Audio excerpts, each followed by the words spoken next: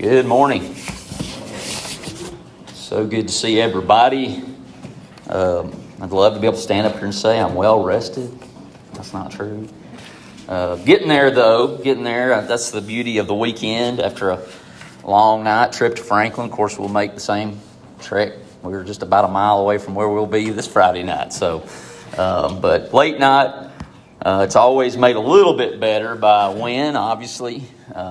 When you win, you got to come in and try to calm down from the excitement. And when you lose, you sit there and think about all the things you wish you'd have done different to maybe have a different outcome. And so it's just kind of one of those deals. You just get used to coming out on Friday and laying there awake until you finally get calmed down. But it is good to be with you.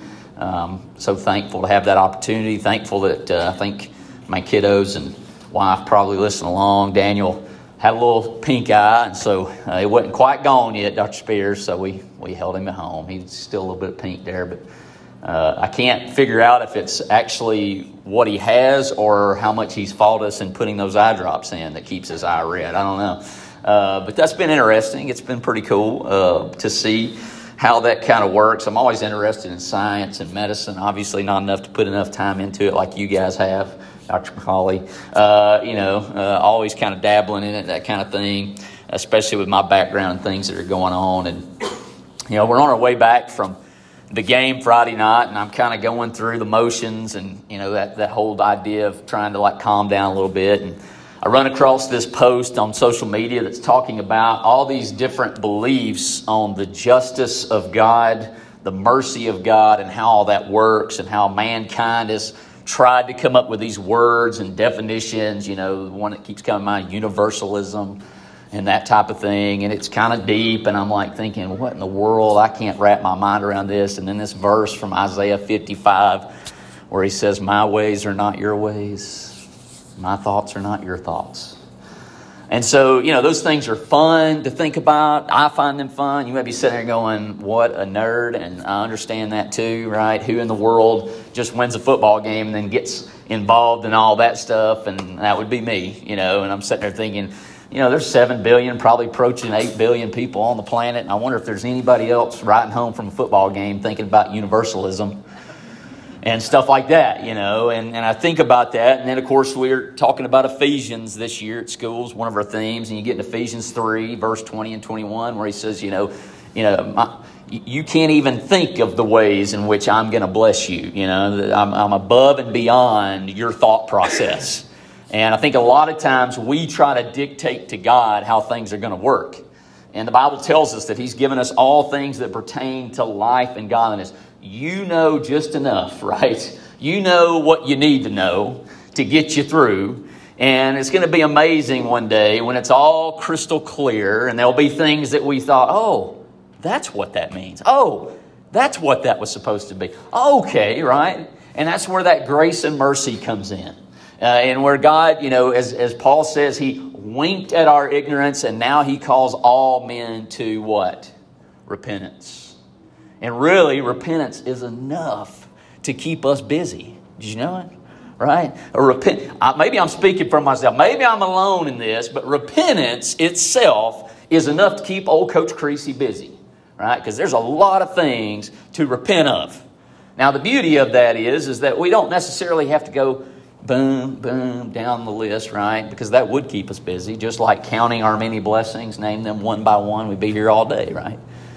And so as we get into Zechariah chapter 2, I know that's a long introduction, but Zechariah chapter 2, we begin to see some of the ways in which, our thoughts are not his thoughts. His thoughts are not my thoughts. His ways are not my ways. And you know what? The more I live, the more I'm so happy about that because my ways are so stinking faulty.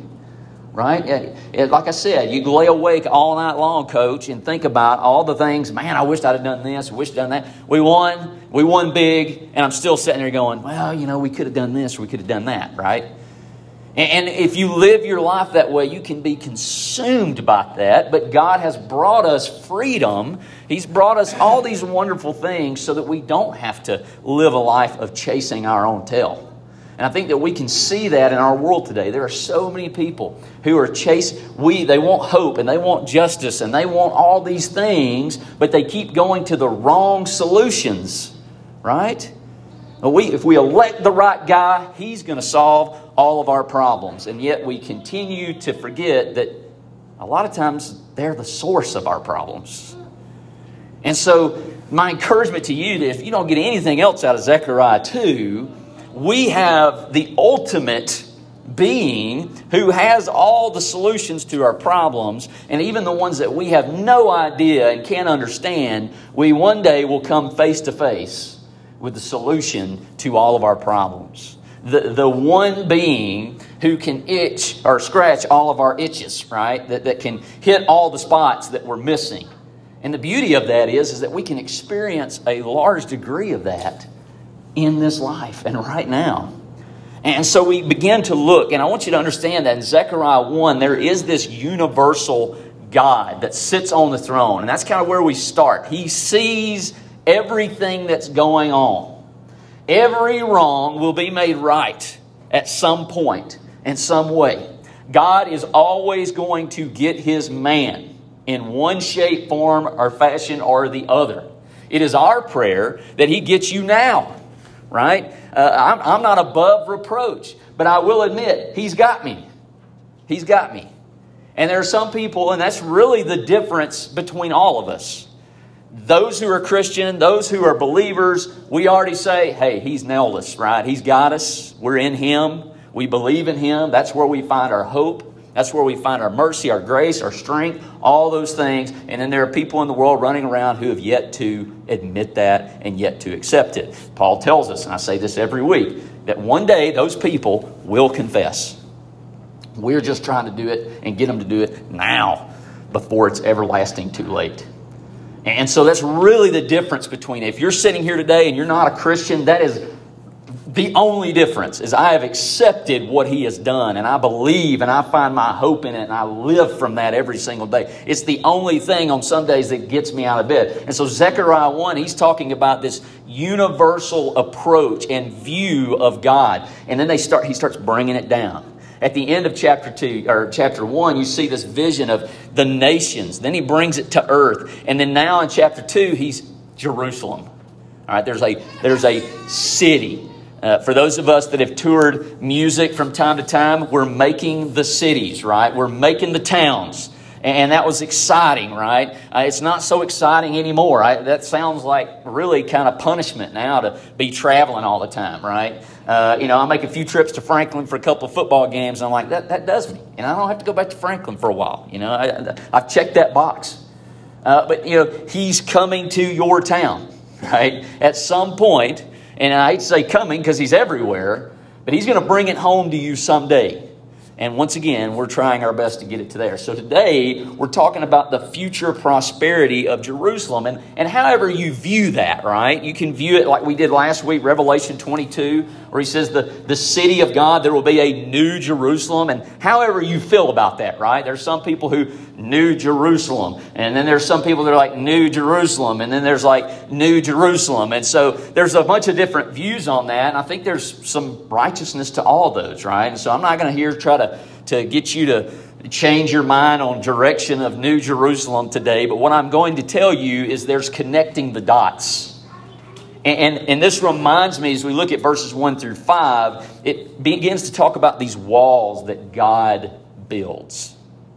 Right? And if God builds a wall, it's not coming down.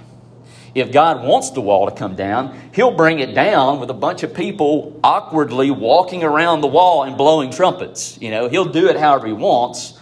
And in that case, that's how He used it. Maybe it's a family member in your life, right, that just knocks your walls down. Maybe it's a preacher. Maybe it's whoever. But God is using people to change us. Hopefully, it's all built in the Spirit. So let's look at 1 through 5. When I looked again, I saw a man with a measuring line in his hand. Where are you going? I asked. He replied, I'm going to measure Jerusalem to see how wide, how long it is. And so, what do you think of? This is being prepared. He is building something in Jerusalem, and he's measuring it. A novice person like me who, when I start building things, I'm not really thinking ahead of time. That's one thing Daniel and I have in common about building things. We're not thinking about the end result. We're thinking about destroying it, right? How can I keep this either A, from being destroyed, or B, the fun in destroying it? And God, when He builds something, He measures it. He's prepared.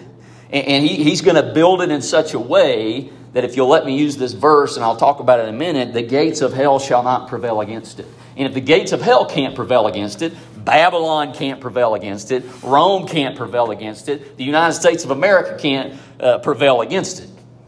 And so He's fail-proofing, user fail is really the reason why nothing works for me. It very rarely is the tools. It's very rarely the materials. It's always the guy who's putting it together. When a teacher and I have a schedule mishap, I usually go with them because they're 99% right. Because I'm usually not into that world and I'm not detail-oriented. And so I immediately do you do that with God? When God says something, well, He's right. I'm not.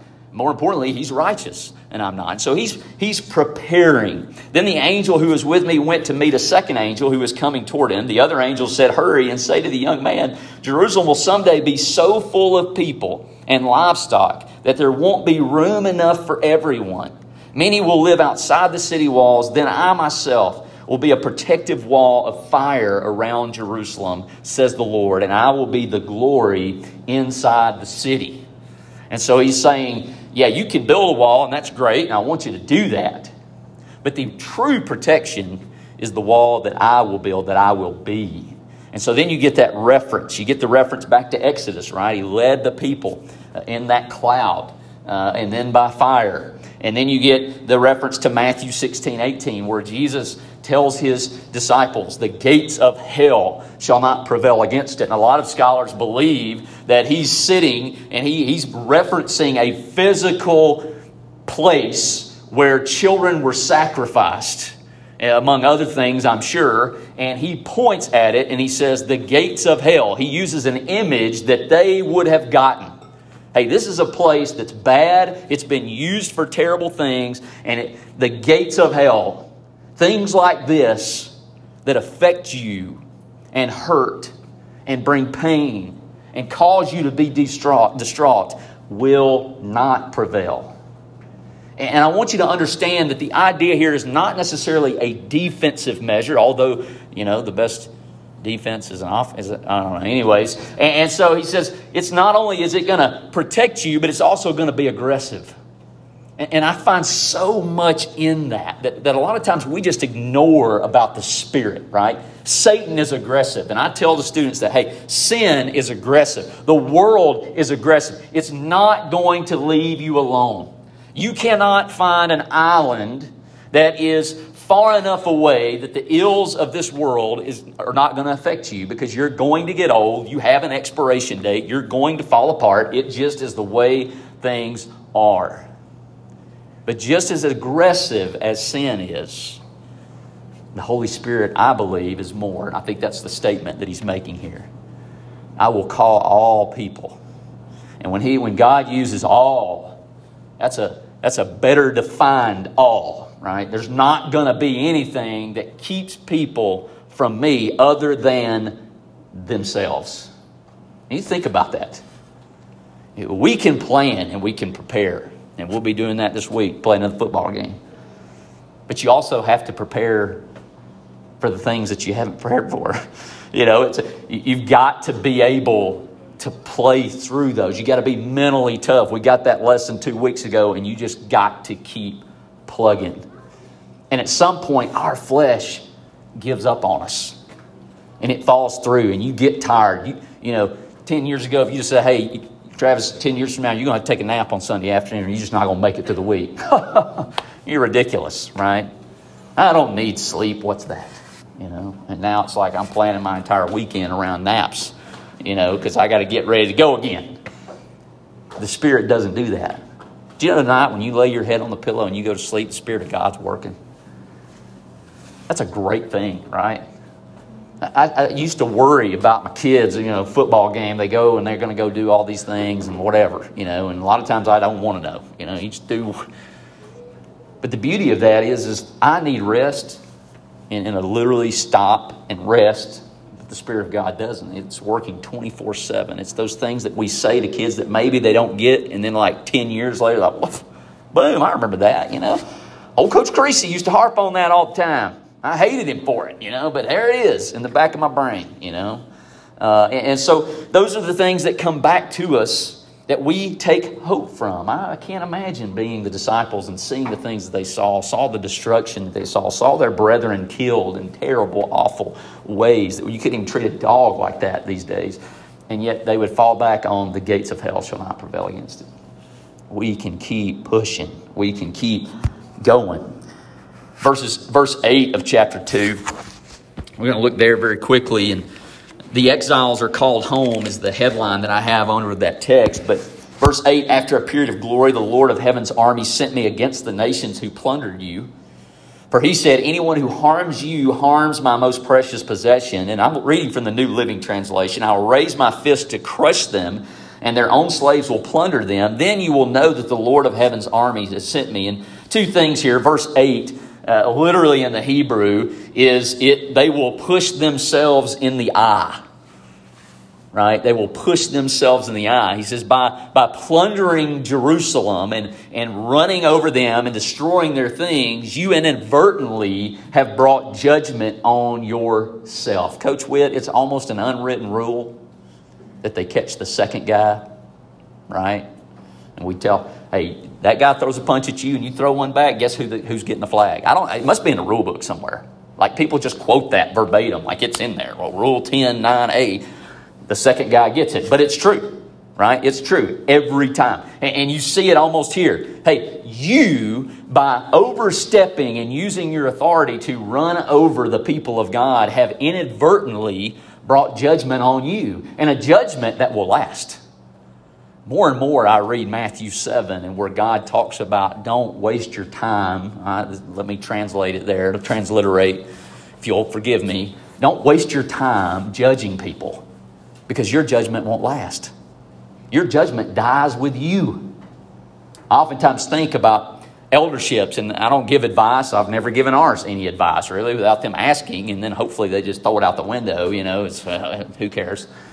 But my one thing to people who are older has always been, do you want people to continue to do the things that you like because they love you and they want to honor you? Or do you want them sitting there thinking, man, I can't wait till so-and-so is done and he's out of here so we can do whatever we want? That's two very different approaches. There are tons of people out there that I have done things for because I respect them. Don't necessarily agree, right, that that's the best path, but I respect them so much that I'm willing to put what I want on the back burner. And then there are those people that you're literally like, I'm going to do it this way just because I know it'll make them mad. And that's me repenting, right? That's just me telling on myself. But which aspect do you want, right? And he says, as it says here in Matthew 7, he says, how can you judge the speck in your brother's eye when you got this ginormous plank in yours? Well, you can't. I have a hard time seeing without that thing in my eye, much less with it there. And I can't help but think about that in verse 8 where he says, hey, listen, by coming and doing the things that you've done to Jerusalem, all you have done is made it worse for you in the long run. I see that in Matthew 7. You've got so many other things to be about other than policing what everybody else is doing. And you know what? When you're living the way you're supposed to do, the judging takes care of itself. It's amazing. It's a wonderful thing. The more and more I live, the more and more I'm so happy that I'm not given the responsibility to police what everybody else is doing. Yes, there are those times that Paul commends those people at Corinthians. Hey, you've got to do something about this. But I imagine those are times that are just almost to the point of have to. You have to take care of this. You got to stop ignoring it. And so he says, what is your most valuable thing? I'd say time and your soul. He says, don't cast those things before swine because they don't understand the value. Doesn't that ring true today? To a lot of people out there, to two specific individuals over the next few months, you're a vote. You're a vote, right? And even that really isn't enough for them to know your name or really, deep down care about what's going on. Right? We can all name those people. You know, you see the post. Well, if you die today, tomorrow, that your boss would replace you the next day. You know? And whatever, whether that's true or not, whatever how that works, who sees the true value of you, right? And that's God. And who do you live for? I tend to live for everybody else and what value they put on me. So then you get to verse 9, and I think about plundering. You know, we went to Albertville yesterday, and my kids just fleece everybody there, man. Everybody. I mean, they just give them money, every bit of change they got in the house. My kids walk out the door with it, you know, and I'm taking it away from them because money is covered in germs, you know, and they're mad at me. Oh, I can't believe you. It's literally like the slaves leaving Egypt. You know, they just take food, cake, everything. We load up. We always leave with more than we took, you know, because they just fleece everybody. And God says, not only are these people going to bring judgment on you, they're going to possess all your stuff anyways. Seek ye first the kingdom of God and all his righteousness, and all these things will be added unto you. All these things. Now, our definition of all these things changes, right? Right now, my kids love change. They love a quarter, man. A quarter is a jackpot. And then if you give them a piece of paper, dollar bill green, whoa, now we're rolling. Dollar General, here we come, you know. They get to be my age, it's not going to be that big a deal, right? And so as we mature, the important things change.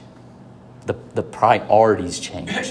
Time becomes so valuable. Have I made my kids a priority this weekend? At some point, have I looked at them and they looked at me and they knew they're a priority in my life? And it's amazing how those things evolve. You know, the theme of Zechariah is returning to the Lord and he will return to you. Chapter 1, verse 3. And once again, another story from Jesus comes to mind. The prodigal son. The prodigal son. I think that a lot of times we think of God and he's sitting on his porch. Oh, he'll come back. And when he does, I'm going to make him grovel. I'm going to make him beg and plead. And I think the world has a view of that, because I think as Christians sometimes we project this idea that we are the ones who are running the show and we're the ones who make the rules and we're the ones, if you don't make us happy, then you're out, you're done. And that's so sad, because even in the wrathful God Old Testament, we see a God who, when we take an inch in his direction, he returns to us, runs to meet him. I want you to think about someone that you've lost. And it can be physically. I mean, they could be gone. They could have moved on to their final reward. Or maybe it's just someone that you're separated from and you don't have the relationship. And I think every one of us have somebody in our life that we wished our relationship was a little bit better. And how amazing it would be to see them just ride over the ridge or get that text or that phone call of, hey, you know, I don't know what's going on, but I want to be close to you again. How amazing would that be today to get that message? And we have a God who says that over and over and over and yet again, over again to his people. People who have cheated on him, who have been unfaithful to him, who have all the rules and all the things that pertain to life and godliness, his personal possession. And yet every time they're ready to return, and even really kind of before that, he's got open arms. This morning I want to encourage you to understand that the very same God has those very same feelings for you. If you're a Christian, you've experienced that. And there's nothing in your life that you want more for a non-believer than to experience that. Because it's addictive, right? It hooks you. You know, and it's amazing to see these people who are addicted to whatever they're addicted to, and all of a sudden they've got a new addiction. And it's the love and mercy and grace that can be found in Jesus Christ. And I've experienced that here at Riverside. We're not a large group. We're not an overflowing group of numbers, but I will tell you this, we are a loving group. And they just pour out their love on you. And there's nothing that they want more than to be the hands and feet of Jesus. And they'll let the Spirit move them. And I'm going to be honest with you, there are going to be times where that's uncomfortable. And you'd be like, wait a minute, you're in my personal bubble here. You need to back up, right?